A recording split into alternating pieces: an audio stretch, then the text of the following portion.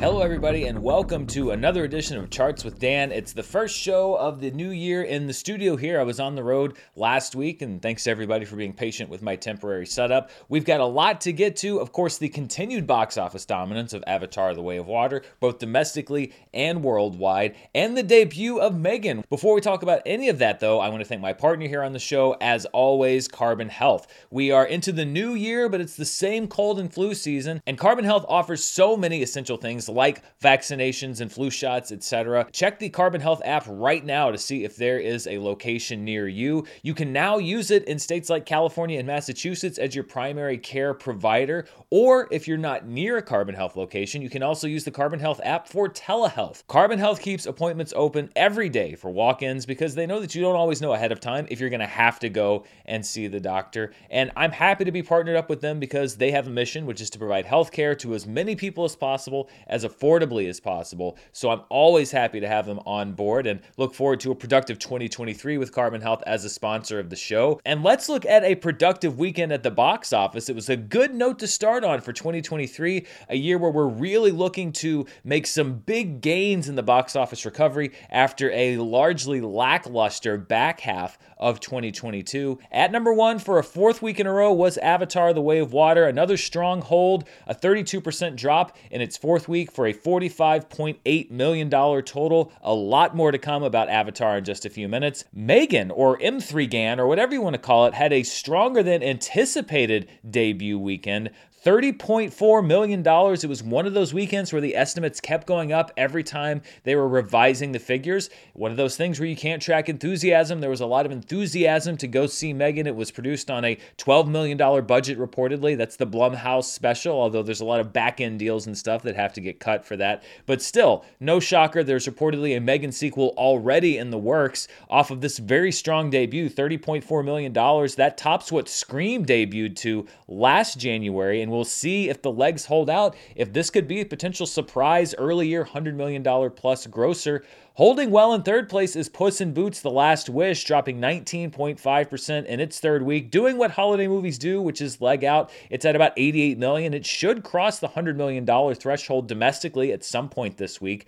Expanding into many, many more theaters than last weekend is Tom Hanks in A Man Called Otto, which came in fourth place with a $4.2 million total, a 7,369.8% jump in business. It will be going into wide release this upcoming weekend, so you could see an even bigger jump in business. Maybe not by percentage, but certainly by dollar amount. Black Panther: Wakanda Forever enjoying a late surge in its ninth week, a 31.5% drop, and a finish in the top five with $3.5 million.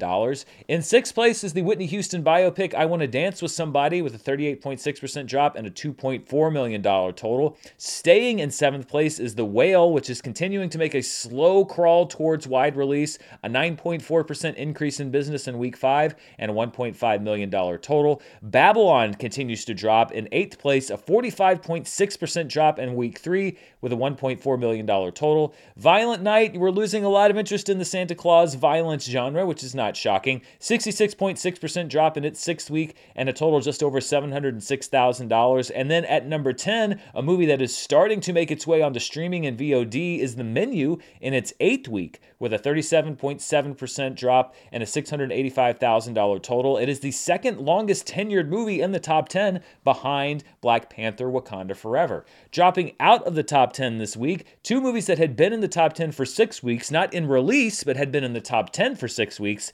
The Fabelmans from Steven Spielberg and Strange World from Disney. Two movies that I think many people would have expected a stronger financial performance from, although to a much higher degree with Strange World, which will lose a massive amount of money for Disney. So the number one story, as we knew it would be, or as I think most people knew it would be, that understands how James Cameron movies generally work, is Avatar: The Way of Water. And something that we started looking at last week was this movie's performance when you compare it to the first Avatar movie's performance back in 2009. 2009. Not directly necessarily in the sense that we're going to judge the sequel by the movie's performance as far as how well it's doing, but really about what its box office earning potential is and what its final total may be domestically. So let's look first of all at a day-by-day comparison of Avatar and Avatar: The Way of Water. The original Avatar is on the bottom there in blue. Avatar: The Way of Water is the top line there in orange. And you see that day by day, Avatar: The Way of Water continues to earn more than the original film did at the same time in its release. After its 24th day of release, Avatar had made just over $400 million, whereas The Way of Water is now over the $500 million mark domestically. Now, of course, this is not adjusted for inflation, so it's no surprise that Avatar: The Way of Water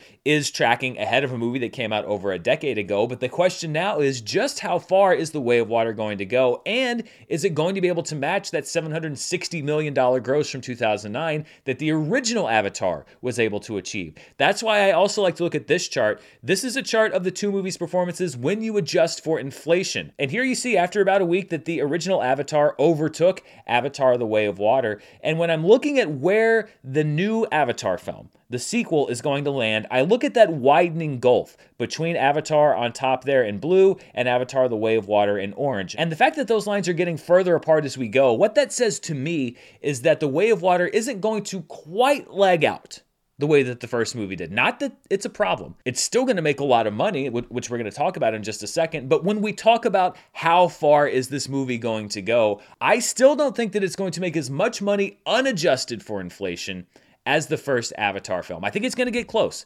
$600 million, it's going to hit that. It is going to make $600 million domestically. I think it's going to be on the top 10 grossers of all time. It only needs about $100 million more domestically to do that. It's going to make that list. The big question becomes, is it going to make that $700 million total? I think that it's very possible that it does. But looking at the performance so far, I still think that it's going to be close, but that Top Gun Maverick at over $715 million is going to be, when the books are written, the highest grossing domestic film of 2022, and Avatar: The Way of Water is going to be a close second. That's what I think is going to happen. When it comes to this amount of money, to be frank, it doesn't really matter. It's a hit film. It's going to continue to be a hit film, and it's posting up record numbers. When we look at the highest grossing fourth wide weekends domestic, so the fourth weekend in wide release, the original film Avatar in 2009 puts up the best number ever, and these are not adjusted for inflation, with $50.3 million, but Avatar: The Way of Water putting up the second best fourth weekend in wide release with $45.8 million, then Top Gun Maverick at $44.6 million, Star Wars: The Force Awakens at $42.3 million, and Black Panther at $40.8 million. If you were going to adjust these numbers for inflation, The Way of Water would drop down to about 8th, and James Cameron's Titanic would jump up to number 2. So if you adjust for inflation, the two best fourth weekends in wide release, number 1, James Cameron Avatar, number 2, James Cameron Titanic. That's just how good those movies were at the box office. This is the 2022 domestic box office, and keeping in mind on this chart and for the record books, any money that's made in 2023 still carries over to the box office for 2022. We will see in just a few minutes what a chart looks like for the year when you look at all revenue in 2023. But looking at the movies released in 2022, you see now that Avatar: The Way of Water is about $201 million behind Top Gun Maverick for that number 1 spot. Again, I think it's going to be close. I think you could even see Avatar: The Way of Water getting to $700 million, but I just think that Maverick's going to keep it. I don't know. Intuition, whatever you want to call it. I think that Top Gun Maverick is going to keep that number 1 spot with Avatar: The Way of Water number 2. Black Panther: Wakanda Forever is still at number 3. It will remain at number 3. It's not going to catch The Way of Water, but $439.6 million. And then 4 through 10, we've been talking about them all year. That's probably going to stay the same unless Puss in Boots really has the long legs and is able to get up there in that number 10 spot with $167.8 million. But I think that these are likely your 10. These are likely your top 10 movies for 2022. And then we're just going to be watching Avatar forever to see if it is able to overtake Top Gun Maverick domestically. But one thing that we already do know is that Avatar: The Way of Water has overtaken Top Gun: Maverick worldwide to become the highest grossing movie of 2022 worldwide. That happened this past week. You see in the last week that not only has Avatar: The Way of Water eclipsed Top Gun: Maverick, it's eclipsed 1.5 and 1.6 billion. It now stands at $1.713 billion, the highest grossing movie of 2022 worldwide. And really, there are two worldwide things left to look for when it comes to The Way of Water. Number one, if it makes another $200 million worldwide, it will vault over Spider-Man No Way Home to become the highest grossing movie of the decade, basically the highest grossing movie of the 2020s since theater closures and everything else. And then the next thing to watch for is how is it going to be doing on the worldwide all-time box office. It's already on the chart. If we look here, these are the highest grossing movies of all time worldwide. Avatar: The Way of Water is now number 7. Furious 7 is out of the top 10. The Avengers is now number 10. 2019's The Lion King is number 9.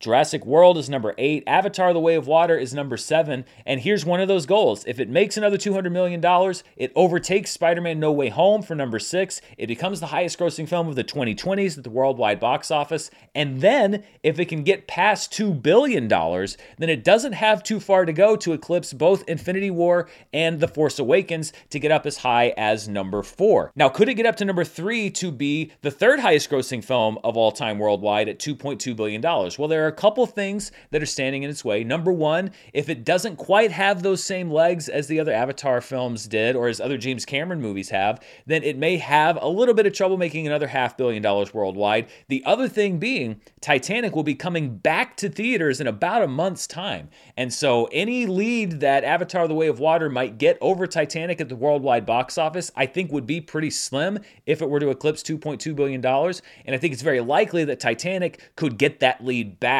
with its re-release. So this is an interesting thing to watch, both with Avatar in relation to Spider-Man No Way Home and with Avatar in relation to that $2 billion threshold. Although Avatar has been breezing through all of these different landmarks at the worldwide box office, so it may just keep going the way it's going. We don't really quite know. But the thing that's been interesting is this talk about, well, how profitable is the film? There were some reports that the $1.4 billion mark just about was break even for the movie, and there were a lot of people saying like, well, wait a minute. James Cameron said that this movie had to make $2 billion to break even. And you probably saw the headlines because it was about 2 months ago or a month and a half ago, and there was a flood of headlines. James Cameron says Avatar's going to make $2 billion. James Cameron said... No, that's not exactly what he said, and it's another example of the story and the quote behind the story, because what James Cameron said in an interview was that the movie was very effing expensive, and that in order to break even, you would have to be the 4th or 5th most successful movie of all time. And people looked at the charts and said, well, numbers 4 and 5 made $2 billion. James Cameron just said that Avatar had to make $2 billion to break even. When he didn't really say that. It seemed to me like kind of an offhanded remark. I doubt that James Cameron was sitting there with the box office chart in front of him and a slide ruler and deciding exactly how much money. I think he's like, I don't know. I mean, you have to be pretty successful. The 4th or 5th highest grossing movie of all time. He didn't even specify whether that was domestic or worldwide. So this whole $2 billion thing was really extrapolated from a quote that didn't seem to have a whole lot of research behind it. So for everybody saying that Avatar is still not a success because it hasn't made $2 billion, because James Cameron said it had to make $2 billion, it is, and he didn't. Avatar: The Way of Water has broken even. It is making money. It is a hit. It is a big hit. Now, money doesn't equal quality, but the fact of the matter is that Avatar: The Way of Water is a global smash and will continue to be, and we will continue tracking it here in the weeks and months to come.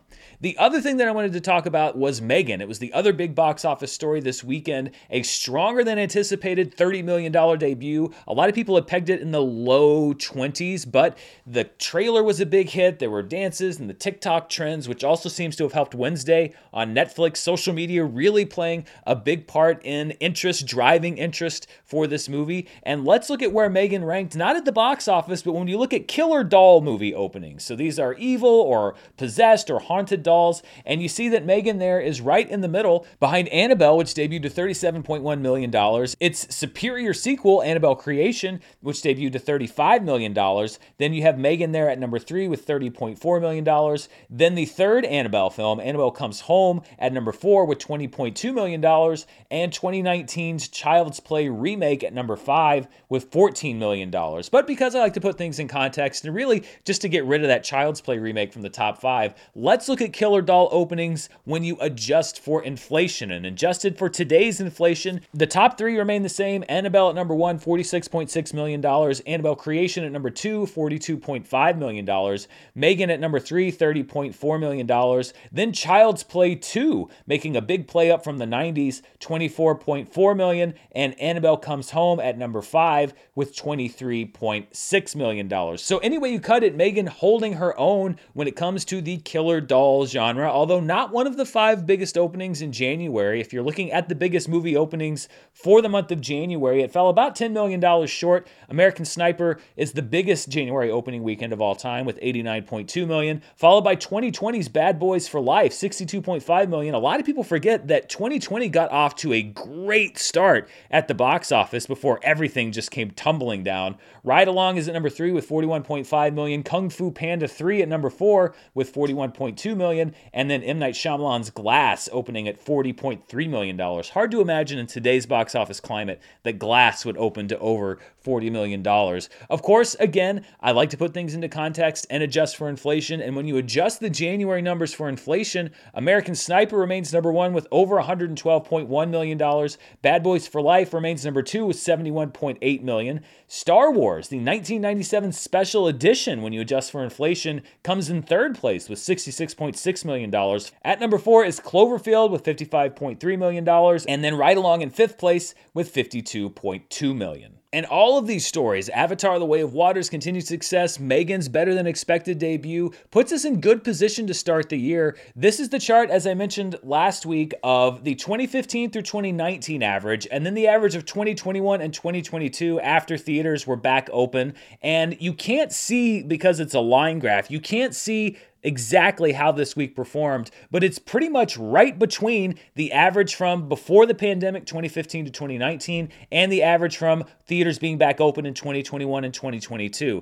The number is right over $100 million for this past weekend, so it shows still a marked drop from where the box office was before the pandemic, and yet also a big increase from what we've seen after theaters have reopened. So this is going to be very interesting to track, and starting next week, you should be able to see that line graph because we'll actually have points that we can connect. I also changed the colors here a little bit. Some people said it was hard to see, so I changed the 2015 to 2019 line is now blue, the 2021 to 2022 line is now red, and then the 2023 line will be kind of a dotted black line. So hopefully that'll make it a little bit easier to read for our viewers that have color deficiencies and have a little bit of issue seeing color on screen. But this is going to be very interesting to track. A good start, though, for 2023. A big jump up from what we've seen the last couple of years. Something I started doing last year was tracking the box office by season. So I basically break the year into 3 chunks of 4 months. We've got January through April, which would be the winter spring box office. And then we've got May through August, which is the summer box office season, which we track every year.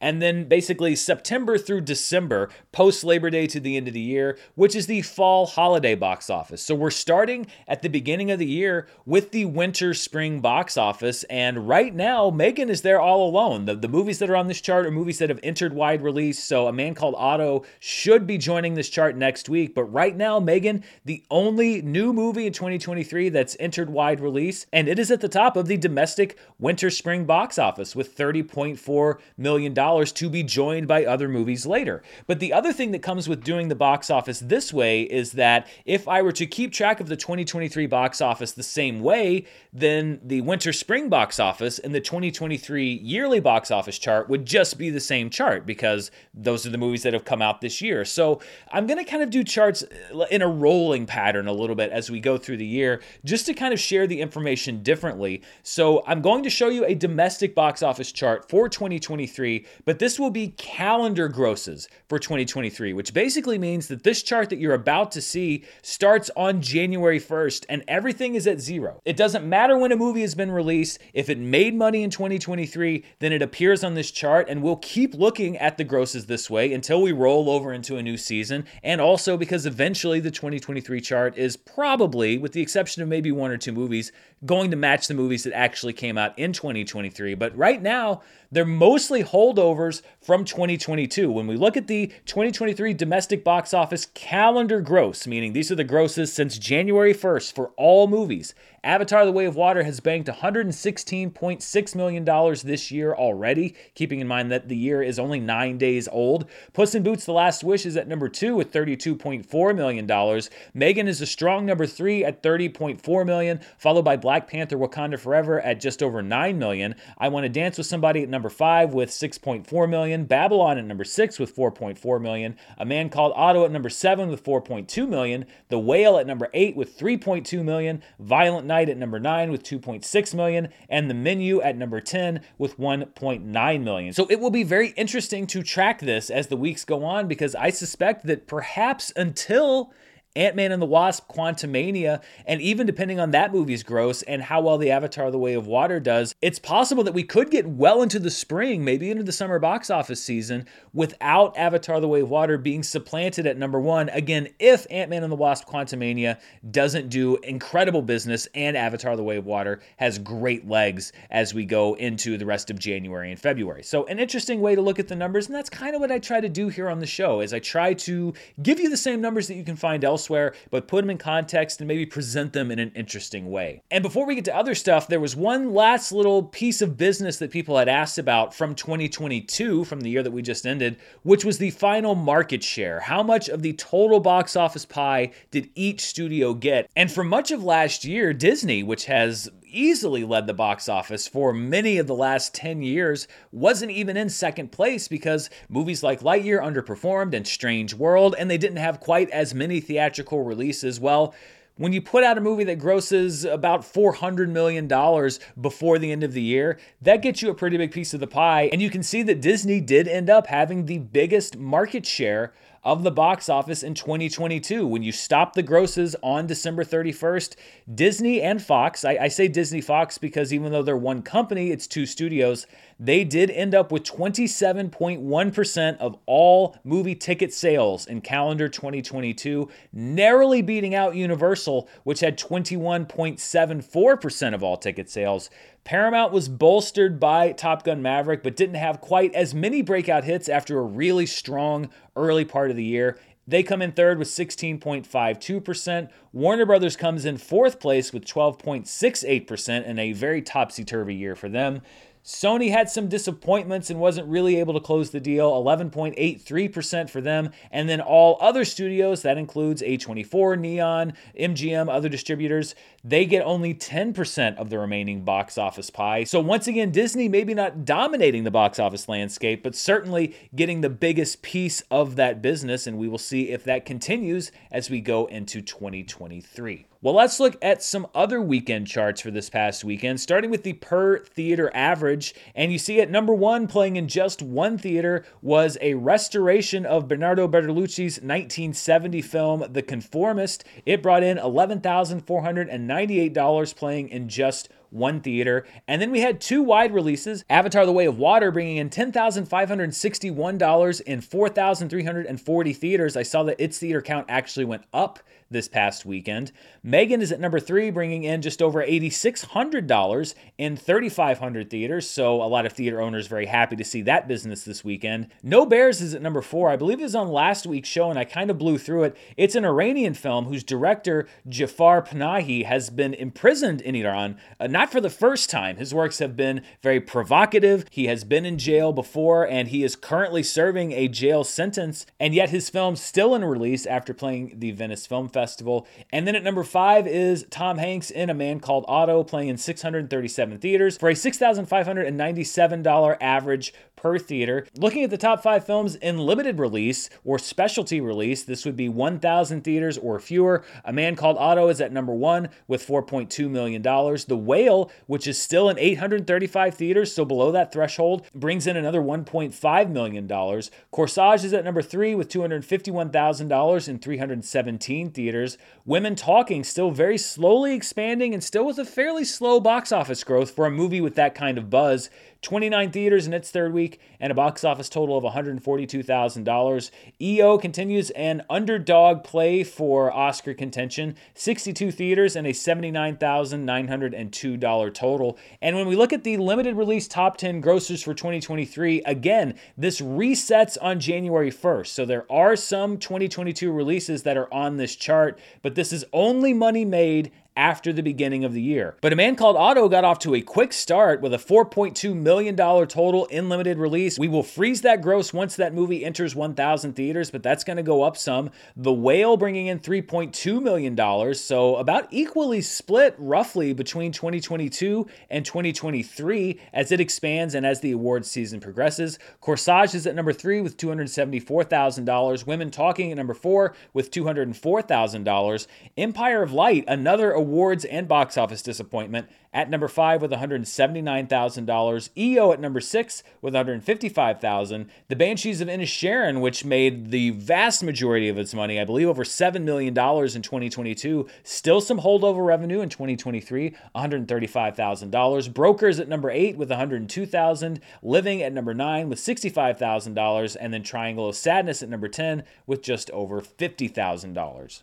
Well, let's take the focus off of the domestic box office and look at the international box office, although most of it is still the same, at least when it comes to Avatar: The Way of Water, which brought in $132.6 million in all markets outside of the United States and Canada. Puss in Boots: The Last Wish is at number 2 with $25.8 million. M3GAN is at number 3 with $9.9 million, and I love the subtle difference in that poster versus the one that we get here in the domestic markets. It's just very interesting how they market movies differently from place to place. At number 4 is a film called Operation Fortune Ruse de Guerre, or whatever. I don't know how you'd pronounce that. It's directed by Guy Ritchie, and you might say, well, wait a minute, there's a new Guy Ritchie movie coming out? Well, there is, kind of, depending on where you live. It is currently being released only in international markets, and with the distributor of the film, which is STX, going through restructuring and everything else, it reportedly is headed to a streaming debut here in the domestic market in the United States and potentially Canada.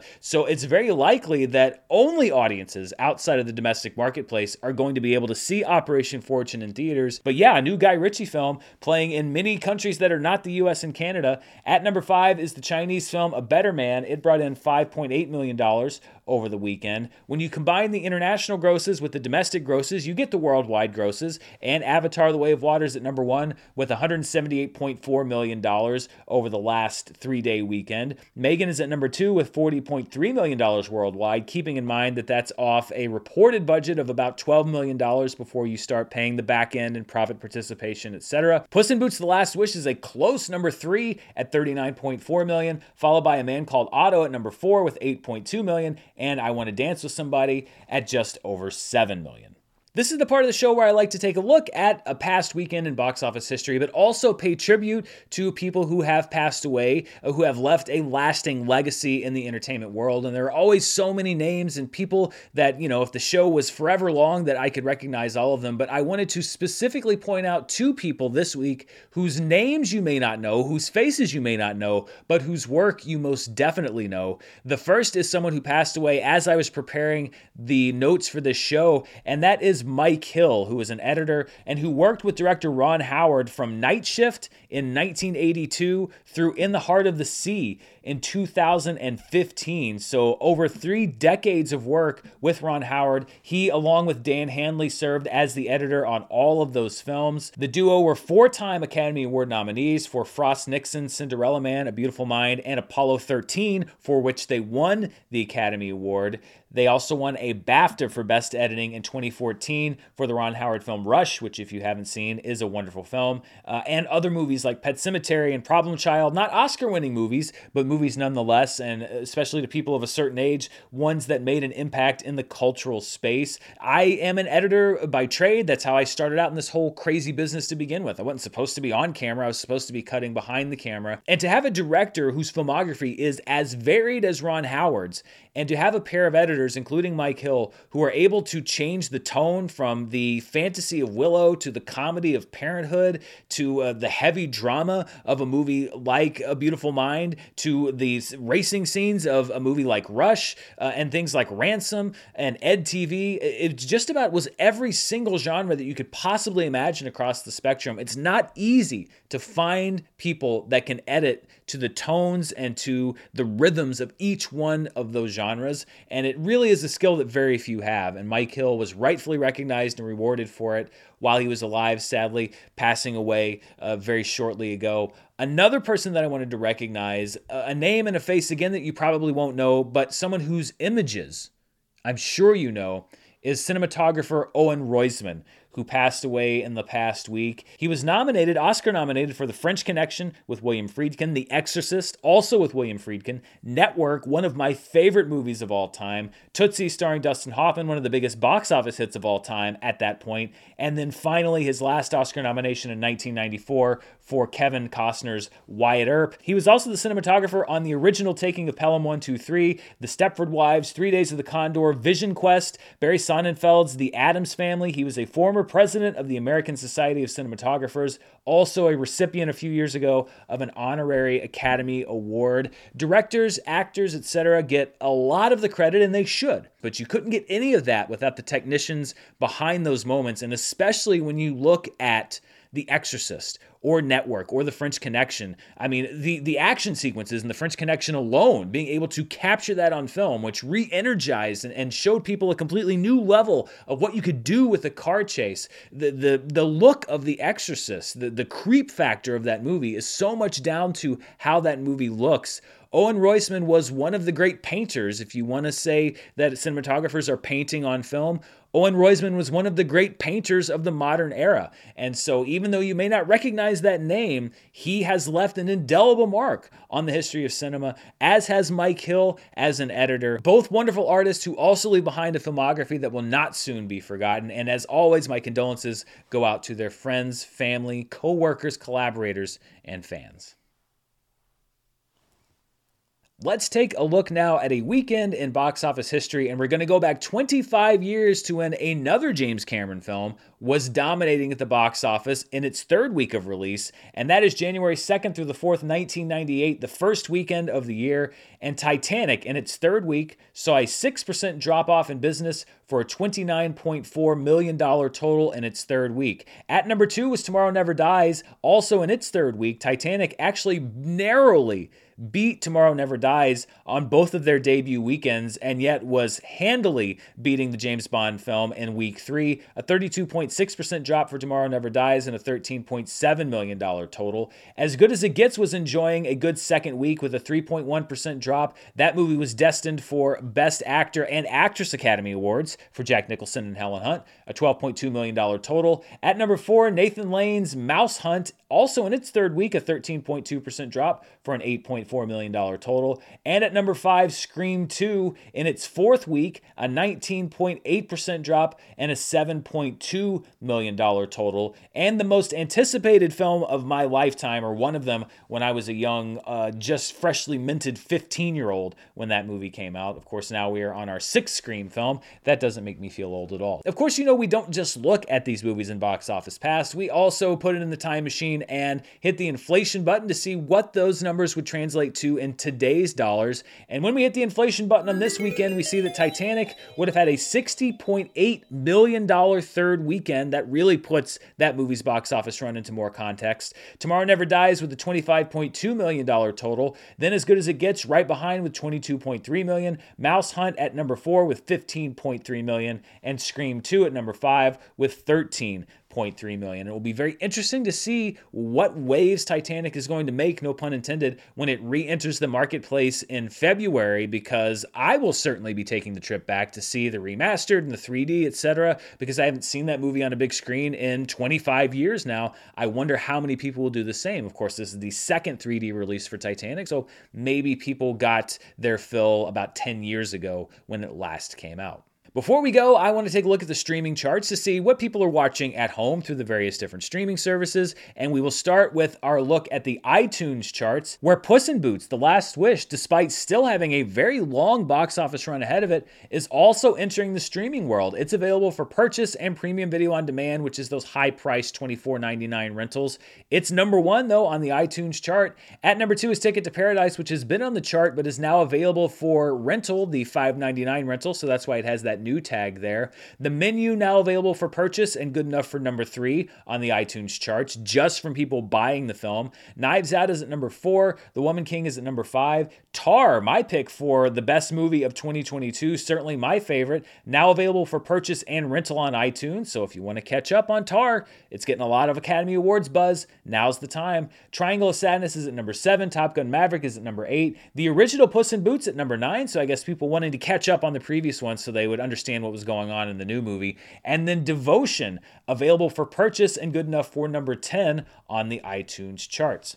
Let's look at the Netflix charts, and this is the last Netflix chart of 2022. This covers the day after Christmas to January 1st, so we will restart the clock on a lot of the numbers for 2022 after this chart. But as it was last weekend, Glass Onion dominating the most watched programs on Netflix by PFV or potential finished views. It's how I look at the Netflix ratings. I basically take the number of hours watched, I divide it by the length of the program, and it gives me the PFV or number of people that could potentially have finished viewing that program. Glass Onion with 127.2 million hours watched and a PFV of 55.1, easily the most potentially finished program of the week on Netflix. Matilda the Musical coming in at number 2, a new entrant with a PFV of 21.3. Then the Netflix original series Witcher Blood Origin didn't crack the chart its first weekend of eligibility, but a lot of people obviously catching up over Christmas week, a PFV of 19. Emily in Paris Season 3 is at number 4 with a PFV of 17.5, followed by the Netflix series Treason at number 5 with a PFV of 16.2. Wednesday continues to put up impressive numbers, another 100 million plus hours watched week and a PFV of 15.9. Alice in Borderland Season 2 cracks the chart at number 7 with a PFV of 8.8, followed by the original Knives Out, which is not available for streaming in the United States, but is in other countries, and it did well enough to crack the chart with a 7.8 PFV. 7 Women and a Murder, the Netflix original movies, at number 9 with a PFV of 7.1. And then the movie The Invitation, another beneficiary of Sony licensing its movies to Netflix instead of having its own streaming service, comes in at number 10 with a PFV of 7.0. When we look at the most watched 2022 Netflix programs, coming in just under the wire is the Netflix movie Troll. It is now at number 9 with a total PFV of 93.0. The Man from Toronto drops off of the top 10, and there will almost certainly be another entrant on this list next week because I don't stop counting the numbers for 2022 releases once we hit 2023. So Glass Onion will also be on this list probably next week. But for now, Troll is at number 9. The Man from Toronto drops out. Bridgerton Season 2 is bumped down one spot to number 10. And then you see everything else stays the same, especially Wednesday, which continues to build its lead as the most watched program of 2022. It has not yet surpassed the total hours watched of Stranger Things 4, but it long surpassed its PFV number. It now stands at 217.3, which when you look at the most watched Netflix programs from June 2021 to now, which is back when they started providing these numbers, Wednesday is quickly catching up to Red Notice for the number 2 spot all time. Red Notice stands at a PFV of 232.8. Wednesday's PFV is now up to 217.3, and if people keep watching it here in a week or two, we could well see Wednesday jump Red Notice to become the second most watched Netflix program since the summer of 2021. Because of when I did the show last week, which was on a holiday, Nielsen had not put out their numbers, so I could not do the Nielsen charts on last week's show, but that means that I have 2 Nielsen charts to do on this week's show. So let's briefly look at what people were watching. Now keep in mind, these are delayed by about a month. Not all streamers are included, and this is for the US only, but it does give us an idea of what all the streamers are doing in relation to each other. The first chart is for the week of November 28th through December 4th, 2022, which saw the debut of Troll on Netflix, Easily the most watched streaming movie of that week, followed by Bullet Train at number 2. Some other notable new entrants onto the list were My Name is Vendetta at number 6, How the Grinch Stole Christmas at number 7, and The Swimmers at number 10. Looking at the most watched streaming shows for the week of November 28th through December 4th, Wednesday stayed at number 1 with 88.7 million hours watched. Again, this is in the US alone and only on the devices that Nielsen is able to track. Firefly Lane debuting at number 2 on the chart. Crime Scene, The Texas Killing Fields enters the chart at number 6 with 12.2 million hours watched, and Manifest hits the charts again with 11.1 million hours watched. And then looking at the top 20 streaming shows, when you look at watch time per available episode for November 28th through December 4th, no surprise really that Wednesday is at number 1 with 11 million hours watched per episode. Crime Scene, Texas Killing Fields is at number 2 with 4 million. The Santa Clauses, which has consistently been on this chart, even when shows like Andor have had trouble charting this high, 1.45 million hours watched per episode. That was when 4 weekly episodes were available. 1899, which has since been canceled on Netflix, its full run of 8 episodes generated a good watch time per episode, 1.18 million, but not good enough for Netflix. Firefly Lane at number 5, The Peripheral at number 6, CoComelon at 7. HBO Max's The White Lotus as it concluded its second season at number 8, Dead to Me at number 9, and Yellowstone at number 10. When we look at the streaming charts for December 5th through the 11th, Bullet Train and Troll stayed the top 2 most watched streaming movies, although Bullet Train really took off, 22.4 million hours watched to Troll's 8.6 million. Emily the Criminal, one of my favorite movies, underrated movies from 2022, debuted at number 3 on the chart at 7.3 million hours watched, and actually had a better debut here in the US than Guillermo del Toro's Pinocchio, which debuted at number 4 at 6.4 million hours watched. Storks debuted on the chart at number 6, Prisoners debuted on the chart at number 7, and then Scrooge, A Christmas Carol, as Christmas programming was ramping up at this time, debuts at number 10 with 4.7 million hours watched. Looking at the most watched streaming shows, Wednesday stayed at number 1, 55.5 million hours watched. Firefly Lane was at number 2, but a lot of Americans were tuning in to see the royal tea get spilled because Harry and Meghan put up 21 million hours watched here in the United States for its debut week of December 5th through the 11th. CoComelon at number 4, NCIS at number 5. The White Lotus, as it wrapped up its season, came up to number 6 with 12.5 million, and then Gilmore Girls at number 9 with 10.4 million coming back onto the chart. And then looking at the watch time for episode, Harry and Meghan actually supplanted Wednesday at the top of this chart. 7 million hours watched for each of its 3 available episodes. Wednesday a close number 2, 6.95 million for each of its 8 episodes, followed by Crime Scene, Texas Killing Fields, Firefly Lane, The Santa Clauses at number 5, The White Lotus at number 6, 964,000 hours watched per 13 episodes, Snack vs. Chef at number 7, CoComelon at number 8, 1899 at number 9, and Dead to Me at number 10. And that wraps up an extensive charts episode for this week. There was a lot to get to. There's a lot going on at the box office charts, a lot going on streaming, and a lot going on at home and in theaters this weekend. First of all, this Wednesday and Thursday, Fathom Events is holding screenings of the Japanese film Shin Ultraman. I've read that one night will be subbed and one night will be dubbed, so check your local listings for that one. On Thursday on Netflix, Kung Fu Panda, The Dragon Knight Season 2 debuts, as well as Vikings Valhalla Season 2. Then this Friday, we get a few wide releases. The 2023 remake of House Party, which was supposed to be an HBO Max original and then wasn't, and now is in theaters, debuts this weekend. Plane, starring Jared Butler. It wouldn't be January without a Jared Butler release.